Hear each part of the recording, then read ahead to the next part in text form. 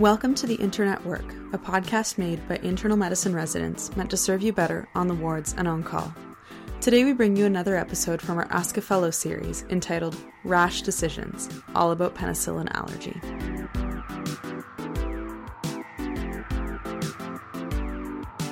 I'm Zara Morali, and this is Leah Karianopoulos, internal medicine residents, and it's our pleasure to introduce you to two fellows today, Drs. Derek Chu and David McCullough. Can you go ahead and introduce yourselves? All right, I'm Derek Chu. I did my MD and PhD here at McMaster, followed by my internal medicine residency, and now I'm a fellow in clinical immunology and allergy, just finishing PGY5. My name is David McCullough. I did my internal medicine here at McMaster, and I'm currently infectious disease PGY4 here at McMaster as well. Awesome. Thanks for joining us today. So, a 65-year-old woman presents with symptoms consistent with acute pyelonephritis. She's referred to medicine from the ER.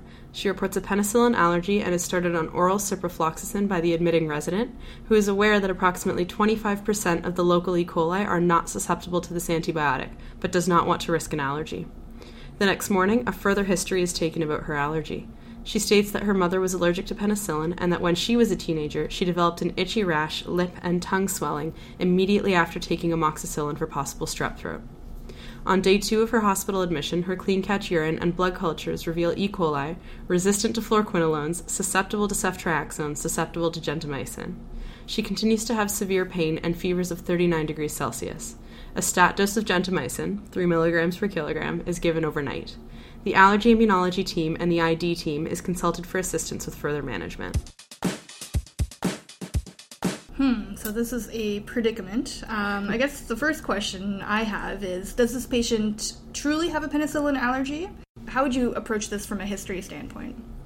Absolutely. So just to break it down, the bottom line is that it's a maybe, and I think there's a lot of questions that have to take place in the interim to try to sort this out. And to start off with, the basic idea about the allergy history is actually very simple. And at its core, it's just the same thing as any basic OPQRS-TUV or something analogous to your standard chest pain or syncope history.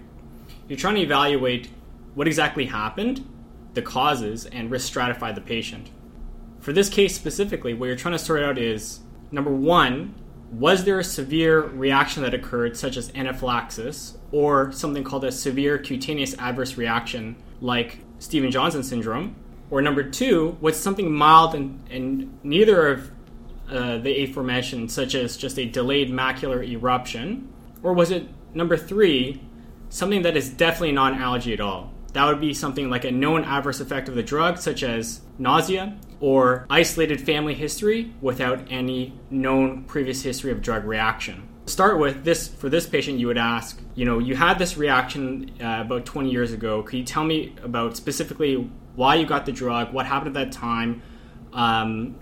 Was there any specific feature that happened when you took the drug, and when in the course of the actual antibiotic course did you have a reaction? And then after that, subsequently, any antibiotic trials. Within this, people often may not know the specific details of the specific reaction, but they would know things that are serious. That is, things like they were hospitalized, if they had skin and mucocutaneous desquamation or vesicles, or if their organs failed, such as in AIN, or if they became, have to go to the ICU or intubated because of severe throat and lip swelling, such as with anaphylaxis.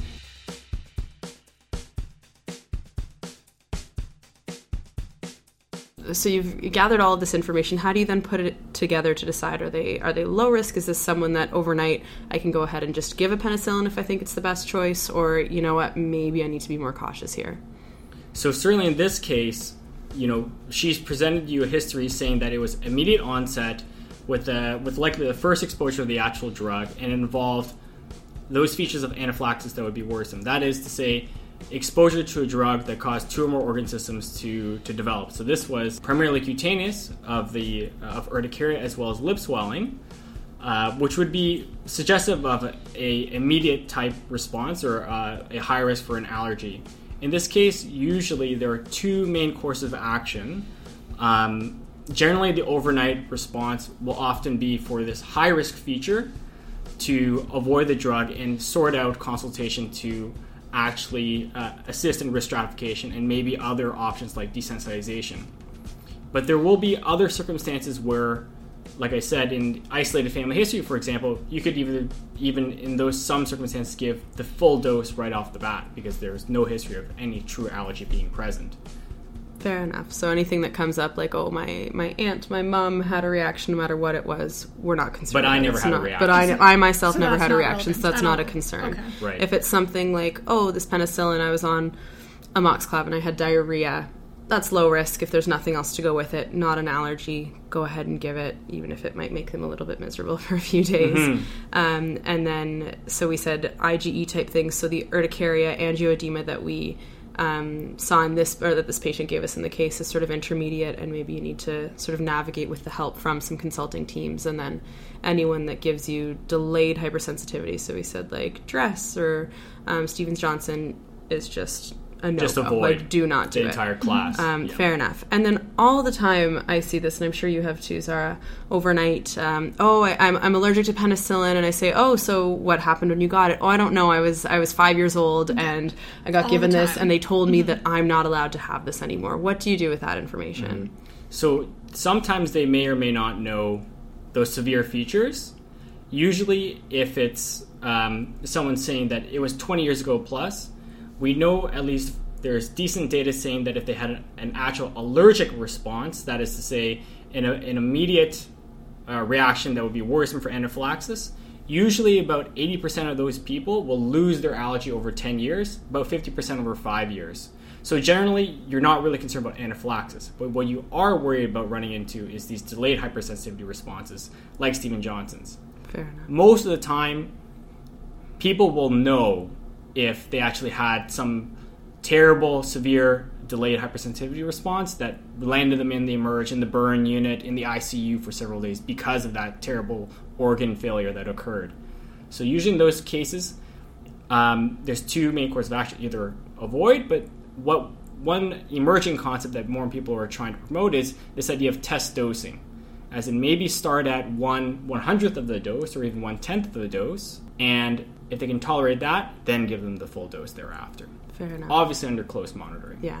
Okay, maybe we can come back to that. And just in the interest of making sure we make it nice and clear, so the IgE-mediated type 1, so like our prototypical anaphylactic reaction, what are you looking for to say, yeah, like this is anaphylaxis? Yeah, so the typical anaphylaxis are going to be two or more organ systems involved with mucocutaneous responses, respiratory responses, cardiovascular responses, and maybe GI. So within mucocutaneous, you're going to be thinking about your hives and swelling, so urticaria and angioedema. Respiratory is going to be bronchoconstriction, such as wheeze. And then you may have rhinitis or upper respiratory allergic reactions as well. And cardiovascular would be hypotension. And then lastly, GI, nausea, vomiting, diarrhea. But that can be a bit difficult with antibiotic responses. Fair. Lastly, very important is that you can diagnose anaphylaxis formally if you have isolated hypotension immediately within 60 minutes after exposure to a known allergen. Okay. That is to say, if someone's allergic to penicillin and they definitely know they've been tested and so on, and then they receive penicillin and they have isolated hypotension, then that's, you would probably call it anaphylaxis and treat it that way. Treat it as such. Fair enough. Okay. So let me play devil's advocate. So overnight, as a senior resident, looking at this patient overnight, It's 4 a.m. it's 4 a.m., you just have so many consults to do, and you're telling me about all these symptoms of anaphylaxis, and it all sounds very scary. So what's the harm? Why can't I just use a different antibiotic just to be on the safe side? Okay. Well, yes, in certain circumstances that will be the appropriate thing to do. But I think something that we really wanted to talk about on this podcast was that this kind of attitude from a lot of patients as well as practitioners that that there is a significant amount of potential harm with giving someone something that they might be allergic to. And that's the only safe way to avoid that, is the only safe way to avoid harm. And really that underestimates the costs or the potential harms, both to the patient and to the healthcare system, of completely avoiding and not addressing the issue of the potential that this might not be an allergy. So if we kind of sort of expand on that a little bit and split it up into things that the patient might be immediately concerned about, as well as the healthcare system might be concerned about. So I think the patient, they're going to be concerned about their immediate health, I think. And I think most people wouldn't know something that was evaluated in a recent BMJ article in 2018 by Blumenthal et al., where they did a cohort study which demonstrated that just the label of penicillin allergy is associated with 55% increased relative risk of MRSA status and a 35% increased risk of Clostridium difficile. So I think if people were aware that they would potentially, with this label of penicillin allergy, be putting themselves at risk of hospital-acquired infections and drug-resistant infections, they would possibly think twice about erring on the safe side, depending on what their actual reaction was. In addition to that, and I think that's really demonstrated in our case, there's lots of harms for the patient for receiving non-beta-lactam antibiotics in the context where a beta-lactam antibiotic would be the first-line choice. Firstly, these other antibiotics tend to have increased toxicity profiles, so fluoroquinolones with risk of C. difficile with QT prolongation. Things like gentamicin that this patient also got in our case with nephrotoxicity, irreversible ototoxicity, and patients who are allergic to beta-lactams in lots of clinical situations get drugs like clindamycin for skin and soft tissue infections, which carries again a high risk of Clostridium difficile infection, as well as vancomycin for MSSA bacteremias and other things like that. And again, obviously this has risks of nephrotoxicity. In addition to that, we know that in a lot of circumstances that beta-lactam antibiotics are in fact the most efficacious antibiotics for many infections, and I would include in that things like meningitis, MSSA bacteremia, as well as neutropenic sepsis. And so the patient, if they were aware that this was the first line antibiotic as well as the most effective antibiotic, then I think they would be more willing to or more open to seeing that this is not all benefit from avoiding beta-lactams completely. The last thing I wanted to just discuss from a patient perspective is that there are a lot of burdens to the patient with having second-line antibiotics addressed in this case, but also in case of MSSA bacteremia, for example, where they may need serum level monitoring with gentamicin, vancomycin, and additional time on an IV drip, which is dependent on the antibiotic, but certainly vancomycin compared to a beta-lactam alternative does take longer to infuse. And so I think that kind of summarizes it from a patient perspective. I think there's lots of other things to worry about from the healthcare system perspective, and we know that beta-lactam allergy labels do increase costs. This is very variable, but you can see cost benefits from somewhere in the region of 200. Sometimes they see over 1,000. Sometimes some of the studies have shown up to $4,000 benefit per inpatient admission for patients who are not penicillin allergic, compared to patients who are or do have that label. Caveat to that is that a lot of these costs are driven by readmission, and additional specialist opinions, as well as potentially very costly antibiotics. So one of the studies that I'm quoting when I'm talking about this, they were using a lot of aztrionum as a second-line antibiotic for gram-negative infections, and reducing those costly second-line antibiotics is what they were after with their intervention. Even just the staffing required, right? To go check a vanco trough versus just administering a dose, right? Like right there, that's 2 more interactions with the patient than you would have had to have otherwise. So. Yeah, and these things add up over the course of a system. For sure. And then, again, we're kind of not even encountering the sort of the large burden of work, cost, and problems that hospital-acquired infections, antibiotic-resistant infections cause for the system as well as the patient, including, costs of personal protective equipment, isolation. Putting on a gown. Yeah, So. The worst part. Wow.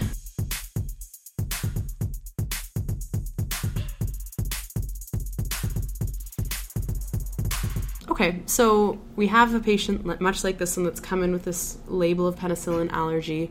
We've already established that, obviously there are certain cases where you do not question that, and that's just, yes, that's true, and we're going to avoid penicillins. But how do you manage patients that come in and say to you, yes, I have a penicillin allergy? Where do you start once you move past history? Maybe we can start with sort of an outpatient or non-urgent setting where you actually have the time to think about it properly. Okay, so I think in terms of non-urgent patients in the outpatient setting, I think there's more and more evidence to really say that everybody with a penicillin allergy label should be evaluated for their penicillin allergy if appropriate, and certainly at least with an initial history, and that may probe further evaluations.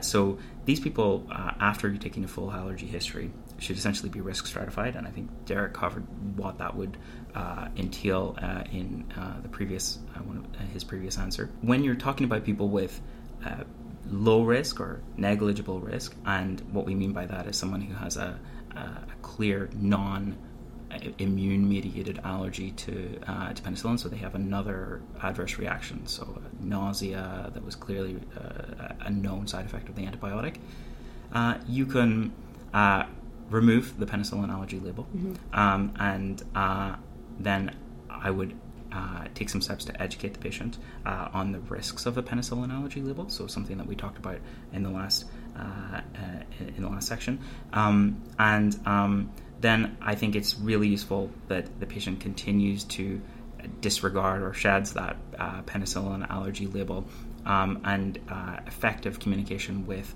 the ongoing people looking after the patient, especially the patient's primary healthcare provider, to make sure that they don't reacquire that allergy status, which is something that certainly does happen to people. So if you're a moderate risk, in terms of the previous category, so for this we're talking about someone who perhaps had a type 1 IgE mediated hypersensitivity reaction.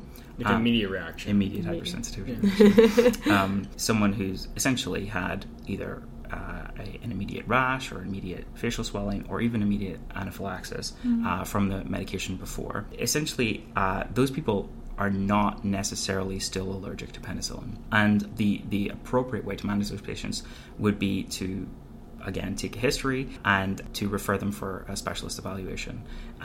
So those patients would really, or should, be going to see their allergist and getting penicillin allergy testing, which I think we'll talk about later in terms of what that actually involves. So, I mean, the real kind of the point from that being that patients with moderate risk, perhaps a previous anaphylaxis, should be evaluated for a continuing IgE-mediated allergic condition.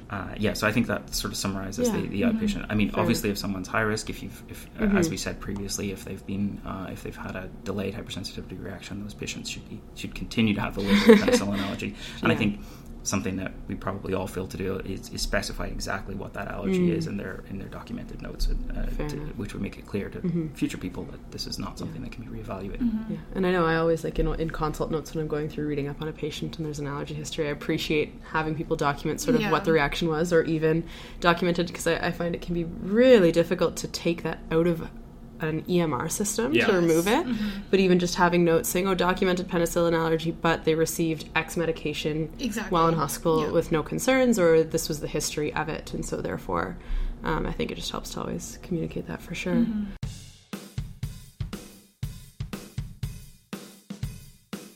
Now, I mean, it's obviously nice when you have time to go through these things and refer them onwards and get people seen and investigated, but sometimes you don't have the time for that. So someone coming in with sort of severe sepsis where maybe a beta-lactam would be the best choice and would be your first-line therapy, and you want to give it near emergently, but they've got a penicillin allergy. Where do you start there? We're talking about an urgent inpatient setting, and I think for patients with a penicillin allergy label who would benefit from a beta-lactam antibiotic, but who are in the urgent, sort of life-threatening situation, you really shouldn't delay the urgent management to reevaluate a potential previous allergy. I think that's reasonably common sense, but just to make it clear that that's not what we're saying.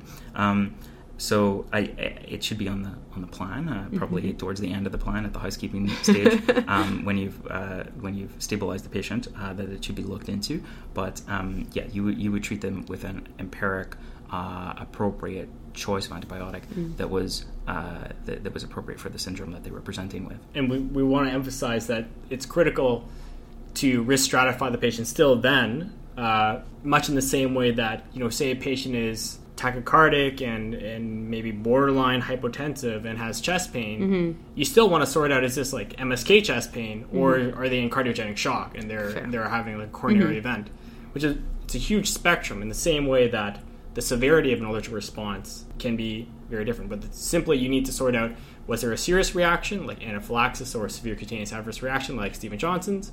Was it something mild, or was it something definitely not an allergy? Okay. So it sounds like when you really don't have, when it really is urgent and you don't necessarily have the time to investigate it the way you want, if you've decided it's low risk for all the reasons we've decided above, then go ahead and give it if you think it's truly safe to do so. And then take the time to have the same discussions you'll have with your outpatients sort of later on down the line when they're stabilized. And then if it's moderate risk or they do have a history of some severe cutaneous reaction, then at that point you avoid it and you find the best alternative you possibly can, and then once stabilized, evaluate down the line.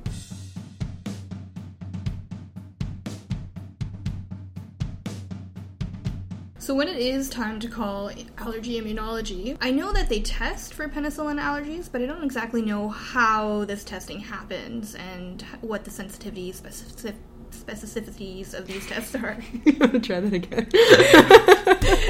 Or what the likelihood ratios of these tests are.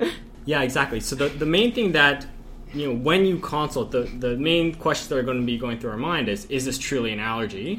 And if it is an allergy, we're going to go through the same kind of dichotomies: serious, not serious, and is it immediate or delayed? Because the main testing that can be done is for immediate hypersensitivities, those that are IgE mediated, etc., or your Jelen-Coombs type 1. But testing for delayed type hypersensitivities is highly varied, and there's really no clear evidence for a validated test right now. So the most benefit that we can provide is with the immediate hypersensitivities, and involves a combination of skin prick testing over the top of the skin, and then intradermal testing within the actual skin, and then a drug challenge if indicated. So that there's a various number of reagents that we use to do that, to do the actual investigations, and essentially they're components of the beta-lactam or the penicillin that are broken down and metabolize the body, and that actually the body forms IgE antibodies too that cause the actual anaphylaxis or allergic reaction to occur. In order for these tests to be valid, what we need to do is we need to place some of the actual drug and their metabolites on the skin and prick the skin to push the extract or solution into the skin so that the mast cells within the skin actually react to it. Why I say that is because the testing won't work if someone is on antihistamines or even drugs that have side effects of antihistamine effects like tricyclic. What we look for is an actual urticaria taking place where we prick. So if someone's allergic to, say, amoxicillin, and we put amoxicillin solution on their skin and then prick it, then we will see a small urticarial lesion form. That's a clear, it's a papule central clearing with a surrounding erythema that is quite pruritic or itchy. So we know that if someone is tested against all these reagents or agents, the negative predictive value is actually quite good. It's about 98%. So in those cases, usually we want to be 100% certain because that's still 1 in 100, 1 in 50 risk of reacting, and that's when we would move on next to a drug challenge. Usually it's in a graded fashion, and we can start anywhere from 1 in 100 to 1/10 of the dose, and under often continuous monitoring, the patient is given the drug, and over time repeatedly evaluated over about half an hour to an hour.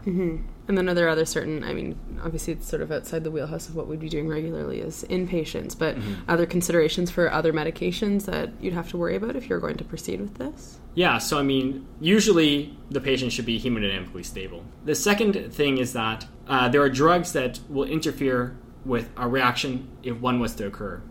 And those are primarily on a theoretical basis, or there's no very strong compelling evidence for patients being on beta blockers or ACE inhibitors or ARBs, making anaphylaxis harder to treat. But that's something that is in guidelines and so on, so that's why we do avoid these drugs ideally. Not always can patients be off these drugs before we test them, though. Fair, but ideally you might hold them a few days before.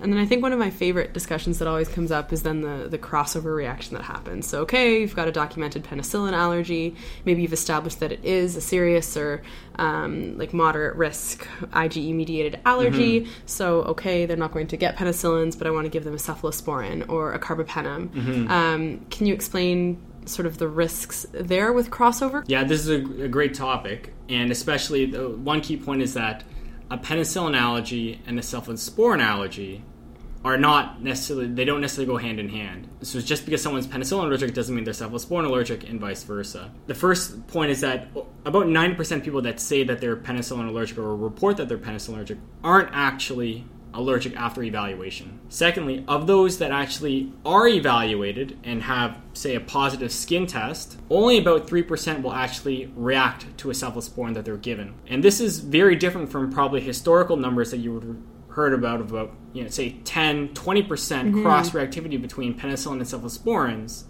And that's especially the case for first generations. And the reason why that is because those studies are from the 60s or 70s, and as it turns out, the testing that they did when they gave penicillin allergic patients the cephalosporin turned out the cephalosporin was contaminated with penicillin.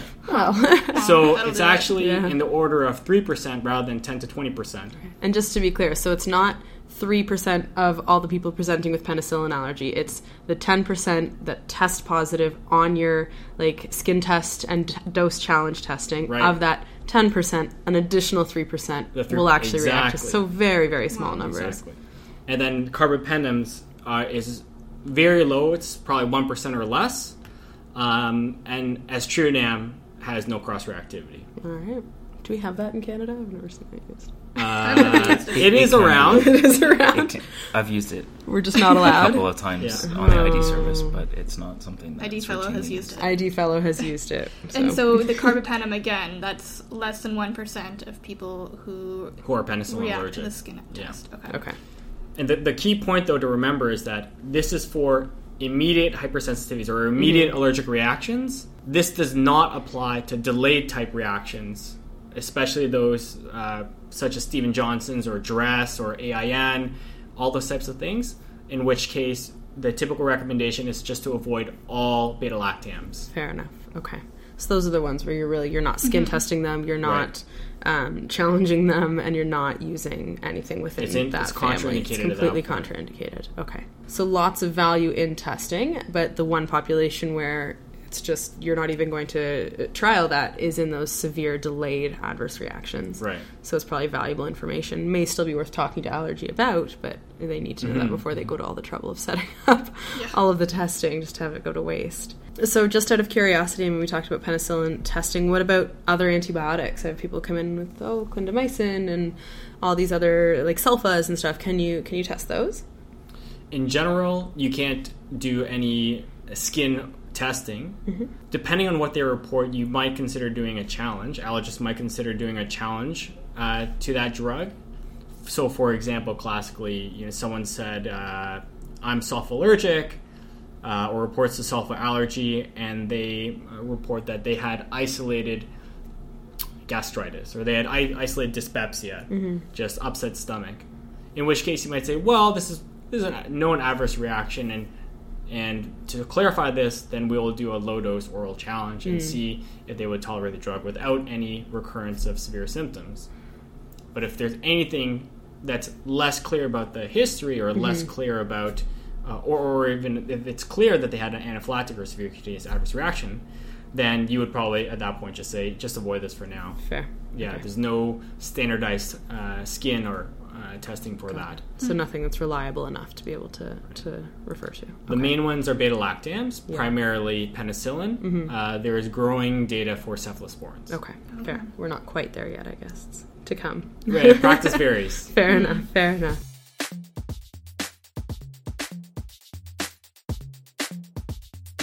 So let's come back to our case that we had so nicely summarized. We said our 65-year-old woman, she's coming in with pyelonephritis, got ciprofloxacin. Unfortunately, the cultures aren't susceptible to it by the looks of it, and she still sounds quite sick, so still very much febrile, having severe pain. She gave us this history of, family history, which I think we've already said we're not concerned about, is not relevant, but then this history of what maybe sounds like an anaphylactic reaction all these years ago. So what do you do? So, Dave, you let me know what you think from the ID choice, because I'm not an ID physician. Okay. But from an allergy standpoint, some very important key features are, number one, like I said, is this low risk, high risk, intermediate risk. And in this case, this is not low risk. That is to say, it's probably moderate risk that she had a itchy rash with tongue swelling. So that's probably mucocutaneous manifestations. That's probably urticaria, probably angioedema. But somewhat reassuringly, there's no other features such as cardiovascular compromise, lower or upper respiratory compromise. So it's not necessarily slam dunk anaphylaxis, but it is concerning or moderate risk for an immediate hypersensitivity response. The second thing about that is that this was when she was a teenager. That's about, 50 years ago plus? Yeah. And we know that over 80% of those over 10 years will lose their immediate allergy, immediate hypersensitivity to penicillins. So in this case, typically depending on the scenario, exactly her hemodynamics, how sick she is, but from what it sounds like, you waited overnight, she's still okay, you got your culture result even back. What we would typically advocate at this point would be to do a graded challenge to ceftriaxone, if that's a preferable enough antibiotic, or if you even want to forego that, then you do a carbapenem, even lower risk, 1% versus say 3%, if she was even test positive, to do. So to do that for ceftriaxone, you would do, say, you want to do 1 gram dose IV, so instead of doing the 1 gram therapeutic dose, you start at 100 milligrams or even 1 milligram, infuse that, stop the infusion, and then watch for about 30 minutes to 60 minutes. If there's no reaction, infuse the rest of the antibiotic, and and then again monitor for 30 minutes to 60 minutes. If she tolerates it, then proceed with your daily dose. Yeah. It's hard to disagree with that. I think the problem and the reason why the case is built like it is because there's no real great alternative. You really don't want to give this person ciprofloxacin. It's a really bad antibiotic in this situation, and you probably don't want to be dosing gentamicin acutely overnight either. Yeah. I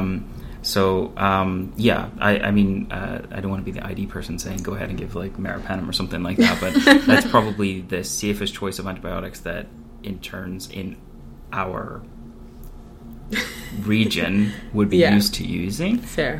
But I think if you go by sort of guideline practice or things that you would read in literature, I think there's a lot of evidence about using this kind of test dose and going with the ceftriaxone as a safe choice. Yeah. I don't believe that many PGY1s overnight would be comfortable doing that. I don't think so. Well, I think it's an emerging field, but one that is that more and more, I think, joint collaborative efforts from ID and Allergy are trying to promote, as long as it's done safely and in the right context for the right patient. But secondly, IRTA could be a good option potentially. Especially if she's who knows? She might have ESBL. Yeah, and you would have to monitor her though as well, because this is someone you probably have in a little bit of a higher monitored setting if you're going to be giving them something which is on their chart that they're allergic to. I can see that causing a lot of problems with getting through the system. Yeah, right. But yeah, the reason for the case is there's no easy answer. So I think it's a good discussion. Yeah, so, and everything doesn't happen overnight in hospital as much as we all as much as it might feel overnight. like it. Yeah. Like I think I would feel comfortable doing a graded challenge if it was 8 a.m. in the morning, the patient was in a monitored setting, and exactly how you described it with the 30 to 60 minutes of monitoring.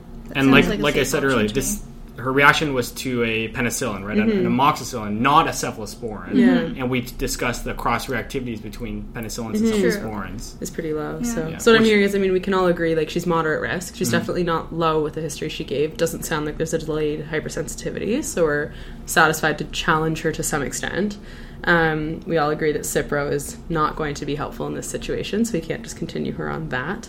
And then the safest option is maybe to do like a graded type challenge, or coming in. She clearly was stable throughout the night. If someone can come in and do testing right away, then why not? I suppose, if that's, I don't know how realistic that is, but well, in many cases, from the allergist perspective, we would be happy to either guide you through this decision-making process, or if we can facilitate testing, then we will. Fair. Yeah, and I think, if you're in this tricky situation, say this patient is quite sick overnight, you're probably going to be on the phone to your friendly neighborhood infectious diseases doctor, and it would be interesting to come to them with that kind of choice. Do you want me to give Cipro and Gent, or do you want me to give a test dose of ceftriaxone, and assuming that they're unlikely to be allergic to it? You're probably going to get one answer over the other there from the ID doc. Yeah, fair enough.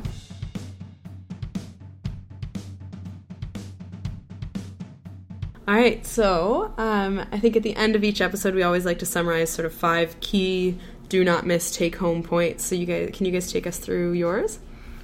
Well, this is handy because we have a publication in press about the 5 key take-home points of penicillin allergy. Well, there you go. So we'll have to attach that. Yeah, look out for it in CMatch. That'll be in the show notes.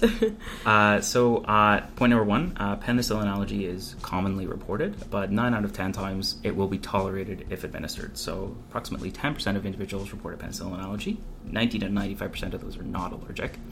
And reasons for this include intolerances, waning of the IgE-mediated allergy over time. So second point, the label of penicillin allergy is bad for both patients and the healthcare system. It's more than just a problem for antibiotic prescribers. This label of penicillin allergy is associated with increased costly, less effective, second-line, broader spectrum antibiotics, which increases people's risk of hospital-acquired infections, antibiotic-resistant infections, and side effects from their antibiotics.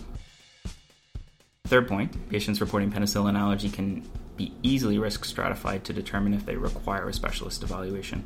So as we said, you can talk about people who are low risk, people who clearly don't have an immunologically mediated reaction to the antibiotic, people who are intermediate risk, so people who have possibly had an IgE mediated reaction in the past, or a immediate reaction in the past. They should be seen by an allergist. And people who are high risk, people who've had a delayed hypersensitivity reaction, who you should not be using that class of antibiotics for. Fourth point, penicillin allergy is lost over time, with resolution in approximately 80% of people over 10 years and about 50% of people in 5 years. So people who have remote histories of immediate reactions are unlikely to be penicillin allergic as time goes on. Fifth point, allergy referral and testing is vastly underutilized, but is a safe, accurate, rapid, and cost-effective way of helping our patients to avoid some of the problems that we have talked about through this episode. And so testing with a combination of skin testing as well as an oral challenge done by a trained allergist is an effective way with a negative predictive value of close to 100%. Amazing. That was super helpful. Thank you, both of you, for taking the time and for offering to do this with us. I think this one will be really high yield for everyone listening. So we really appreciate you taking the time to do this with us. Cool. You're welcome. Thanks a lot. Thanks for having us.